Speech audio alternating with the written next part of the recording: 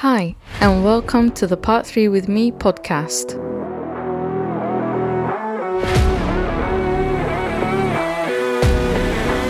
The show that helps Part 3 architecture students jumpstart into their careers as qualified architects. I am your host, Maria Scudari. And this week we will be talking about our duties and must-knows as architects when it comes to construction design and management regulations, also known as CDM. Given the extensive information available on this subject, I will be splitting this into 2 episodes. This episode will cover what CDM is, what are the duties for each party involved, and the key documents and information needed to fulfill those duties. Now let's start with some background. So what is CDM and why do we need it? So under the building regulations and government requirements, if you're doing or you have construction and building work carried out, you will have to have health and safety responsibilities and things you will need to consider before you start work. This includes clients, designers, contractors, and any other people involved with the construction work to carry out duties under the Construction Design and Management Regulation, which is CDM. And under CDM, certain construction work must be notified to the Health and Safety Executive, which is the HSE. Now, under the current CDM regulations, these apply to all construction projects in Great Britain, but through the Health and Safety at Work Act 1974, it also applies to construction work that is carried out in the territorial sea, which is the belt of waters extending from the coast of Great Britain up to 12 nautical miles, and any other construction in connection with construction of any renewable energy structures in the renewable energy zone.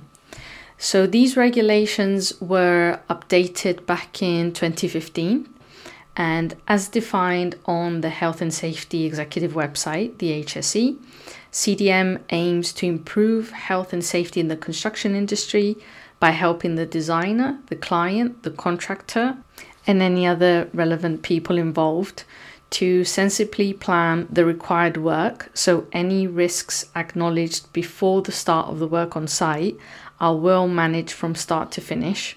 The right people are used for the right job at the right time. Everyone coordinates the works with all involved to help keep risks managed at all time and have the right information about the risks and how they are being managed. Effectively communicate this information to the people that need to know and who are carrying out the relevant job, and consult and engage with the workers about the risks and how these are being managed. Now, as mentioned previously, a number of people involved within a construction project or works are expected to adhere to the CDM regulations and have a number of duties that they need to uphold as part of the CDM requirements. Now, let's start with what are the client's duties? Now, usually a client can be either commercial or domestic, and a client himself is defined as anyone for whom a construction project is being carried out for. So the difference between a commercial client and a domestic client is that a domestic client has the works being carried out for him to be carried on their own home or home of a family member, and that it's not in connection with any business. So the regulations apply in full to commercial clients, whereas for domestic clients, their duties are passed on to other duty holders, such as the principal designer and the principal contractor, which I will talk more about later on, and their duties fall to the designer and the contractor that are in control of the pre-construction and construction phases, and they are not required to carry out the duties placed on commercial clients. So a commercial client is defined as an organization or organizations or individuals for whom a construction project is carried out in connection with a business. Whether this business operates for profit or not, it still classifies them as a commercial client. Now, this also includes any overseas clients that wish to carry out construction projects in Great Britain.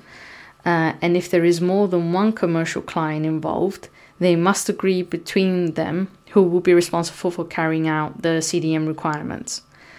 So the people that are not identified as the client for the CDM requirements still have duties for providing any information in their possession that may be relevant to help pull together any pre-construction information and cooperate with anyone involved in the project. So whether they are the exclusive client or not, they still have some duties to adhere to under CDM. So the client is the key individual for the efficient and timely management of the CDM requirements, and they have a say over the way a project is procured and managed. So they have the contractual control to appoint the designers, the contractors, and to determine the money, the time, and any other resources that may be available. So what does the client actually have to do under CDM? Now, CDM makes the client accountable for the impact of their decisions and approach they have on health and safety and welfare on the project. So their key duties are classed as making suitable arrangements for managing the project so that health and safety and welfare is secured, and to have suitable arrangements that focus on the particular project requirements, its size, and any risk involved with that specific work. Another one of their duties is that other duty holders are appointed as appropriate by them, and they allow for sufficient time and resources. They have to also make sure that the principal designer and the principal contractor carry out their duties, and the client also has to provide welfare facilities for the workers for the duration of the construction works. Now, when it comes to appointing a principal designer and a principal contractor, the principal designer should be appointed as early as possible in the design process so they can assist the client with gathering the pre-construction information and obviously identifying any early risks involved with the project. And the principal contractor should be appointed early enough in the pre-construction phase to assist the client in meeting their duty to ensure a construction phase plan is ready before construction starts. So if for any reason the client fails to appoint a principal designer or a principal contractor, then it falls onto them to carry out their duties. So let's define who the principal designer is and what their duties are under CDM. So a principal designer is a designer appointed by the client in projects involving more than one contractor. They can be an organization or an individual, and they need to have sufficient knowledge, experience, and the ability to carry out their role. So they have the important role in influencing how the risks to health and safety should be managed and incorporated into the wider management of the project. So a principal designer must be able to demonstrate that they have the health and safety skills, knowledge and experience to carry out the work they are being appointed for. So the level of their knowledge should be proportionate to the complexity of the project and the range and nature of the risks involved. So they must have technical knowledge of the construction industry relevant to the project and the ability to understand, manage and coordinate the pre-construction phase and any design work carried out after construction begins. Now, their main duties are to plan, manage, monitor and coordinate health and safety in the pre-construction phase of a project, and they need to include identifying, eliminating and controlling foreseeable risks and ensuring that other designers carry out their duties. The principal designer must also prepare and provide any relevant information to other duty holders and liaise with the principal contractor to help them in planning, management, monitoring and coordination of the construction phase. On domestic projects, where the client doesn't appoint a principal designer, the role must be carried out by the designer in control of the construction phase. So as mentioned before, this is usually the case with domestic clients where their duties are usually taken by other duty holders. So the principal designer can enter into a written agreement with a domestic client from the beginning to take on the client's duties on top of their own. So moving on to the principal contractor and their duties. A principal contractor is a contractor appointed by the client to coordinate the construction phase of a project where it involves more than one contractor. So the principal designer must be able to demonstrate that they have the relevant skills, knowledge, experience, and where the organization has the capability to carry out the work that they are being appointed for, so that they've done this type of work before they start construction work. So their level of knowledge should be proportionate to the scale and the complexity of the project and the nature of the risks to health and safety that they have previous experience with these from before. There may be some instances where 2 or more projects are taking place at the same site at the same time, but they run independently from one another. In these circumstances, it's essential that there's definitely clarity over who is in control during the construction phase in any part of the site at any given time. If it's impossible to have one principal contractor to have general overview, then those involved must cooperate with each other and coordinate their work and take into account any shared interfaces between each project.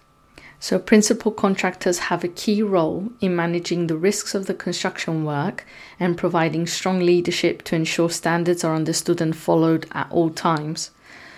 Some of their main duties are to plan, manage, monitor, and coordinate the health and safety in the construction phase of a project, which includes liaising with the client and the principal designer, and preparing the construction phase plan, and organizing cooperation between contractors and coordinating their work.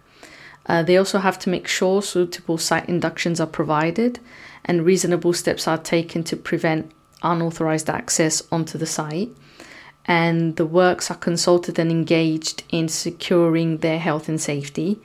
Welfare facilities are provided for the workers. So on a domestic project, the principal contractor will normally take on the client's duties on top of their own, unless the client has an agreement with the principal designer to do so, as I've previously mentioned. If the domestic client doesn't appoint a principal contractor, then the role has to be carried out by the contractor in control of the construction phase. Some other duty holders under CDM regulations are designers, contractors, and workers. Starting with designers, these can be organizations or individuals who, as part of a business, prepare or modify designs for a building product or systems relating to construction work.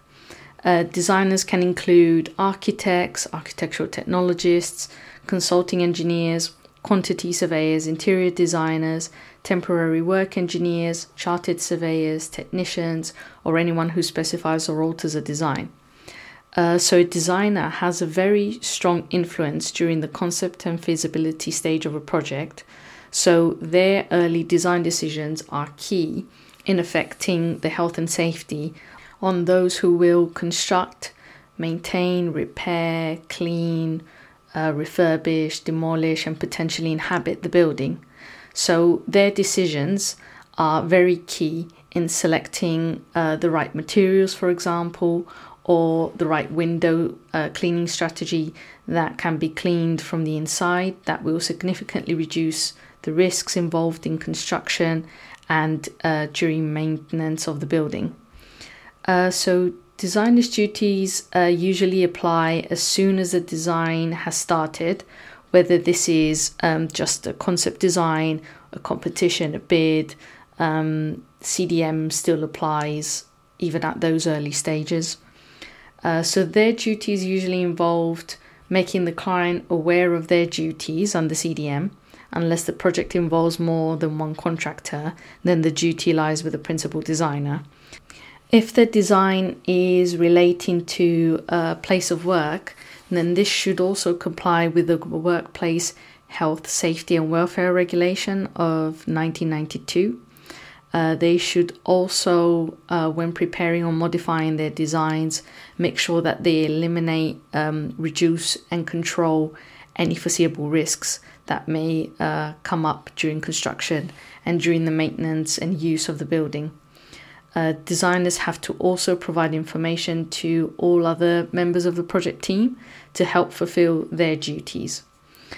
So under these definitions, we as architects can either be classified as either the principal designer or as a designer.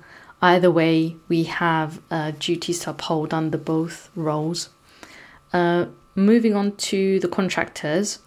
These can be a company or individuals that carry out the actual construction work, and contractors can include subcontractors, any individual sole trader, self-employer, worker, or business that carries out, manages or controls construction work as part of their business. Where contractors are involved in the design work, including temporary works, they also have to comply with the designer duties. And under their duties as contractors, they have to make sure the client is aware of their duties under CDM, similar to designers. And they have to plan, manage and monitor the construction work under their control, so it's carried out without risks to health and safety. And they have to ensure that appropriate supervision is provided for the workers under their control.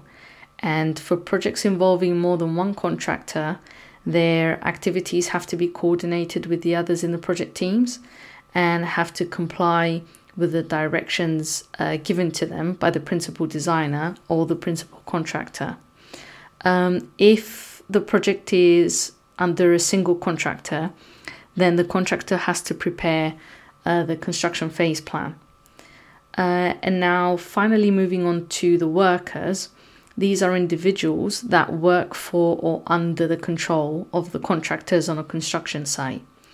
Their duties are to be consulted about matters which affect their health, safety and welfare, take care of their own health and safety and others who might be affected by their action, and they must report anything they see which is likely to endanger either their own or others' health and safety, and they have to cooperate with their employer, fellow workers, contractors and other duty holders.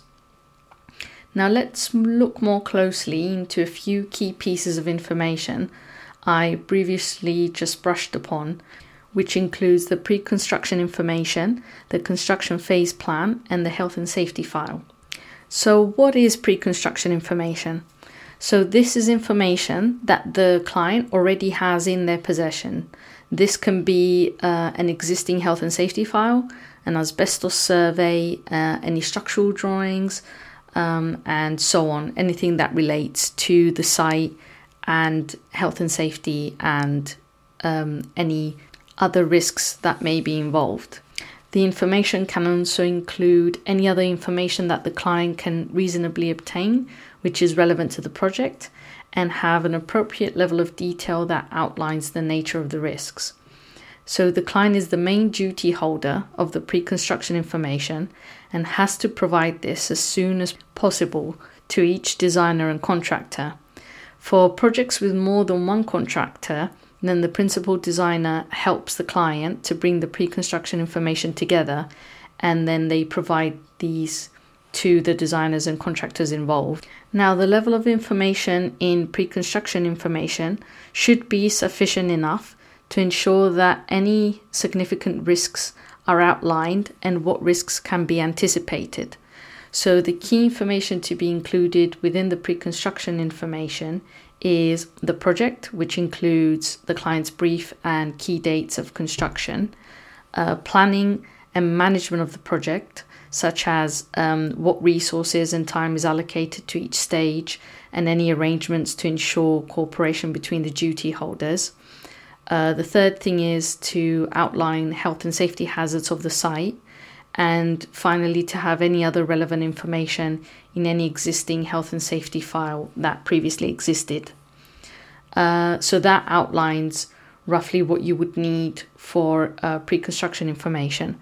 So if a question comes up around this nature, you will know what it consists of and what it needs to outline. Now moving on to the construction phase plan, the client has to make sure that the construction phase plan is prepared before the construction phase begins. Now, this plan outlines the health and safety arrangements, site rules, and any specific measures that concern any work involving the particular risks identified. So the principal designer has to assist the principal contractor in preparing the construction phase plan by providing him with all the relevant information, including the pre-construction information, which was obtained from the client, and any information obtained from the designers. So throughout the project, the principal contractor has to ensure that the construction phase plan is consistently reviewed, updated, and revised to ensure construction work is carried out without risks to health or safety. For single contractor projects, the contractor has to ensure the plan is prepared. For projects involving more than one contractor, it is the principal designer's duty. And now finally on to the health and safety file. The health and safety file is only required for projects with more than one contractor, and it's a very important document that needs to form part of the contract documents between the client and the contractor. So the client has to ensure that the principal designer prepares a health and safety file, and its purpose is to ensure that at the end of the project, the client has the required information for anyone in the future that may carry out any other subsequent construction works on the building. They will have all the information they need to be able to plan and carry out the work safely and without any risks to their health. To ensure that an appropriate health and safety file is produced at the end of the project, the client has to provide the principal designer with an existing file produced as part of an earlier project, so the information contained can be used to plan the pre-construction phase of the current project. The client also has to ensure the principal designer prepares a new file, and they also review updated regularly and passes the completed file back at the end of the project. The principal contractor also has to make sure that they have the health and safety file if the principal designer's appointment finishes before the end of the project. The client has to also ensure that the file is kept available for anyone who needs to comply with the relevant legal requirements, and that the file is passed on to whoever taking over the building and takes on the client duties if the client decides to dispose of their interest in it. Additionally, the principal contractor has to provide the principal designer with any information in his or her possession relevant to the health and safety file for inclusion. So what does the health and safety file consist of? It usually has a brief description of the works to be carried out, any hazards not eliminated through the design and construction process, and how these have been addressed, for example, through surveys concerning asbestos, for example, or any contaminated land. It also includes any other key principles, for example, such as bracing, tension members, and so on, and how safety working loads for floors and roofs work. Any hazardous materials that was used, information regarding removal or dismantling of any installed plant and equipment. It also contains health and safety information about equipment provided for cleaning or painting the structure, the nature, location, and markings of any significant services, such as underground cables, gas supply, firefighting services, and so on.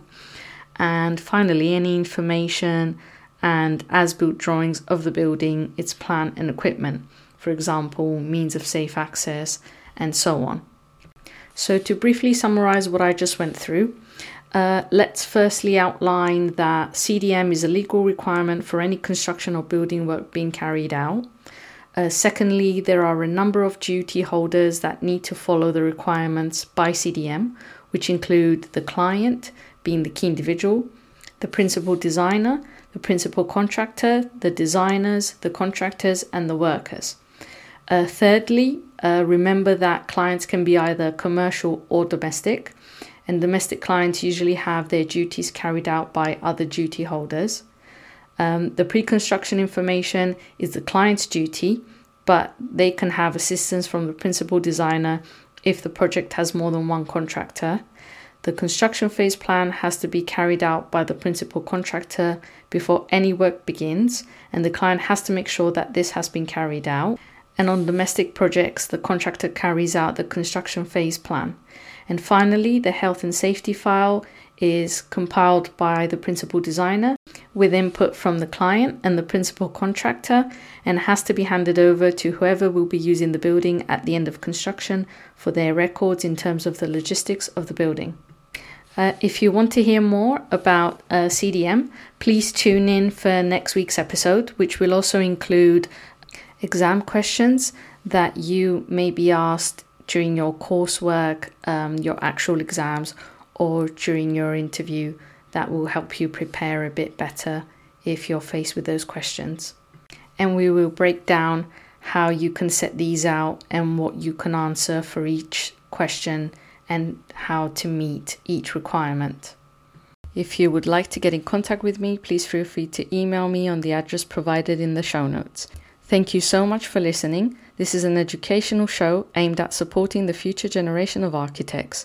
The information, opinions, and recommendations presented in this podcast are for general information only, and any reliance on the information provided in this podcast is done at your own risk. Please join me next week for some more Part 3 with me time.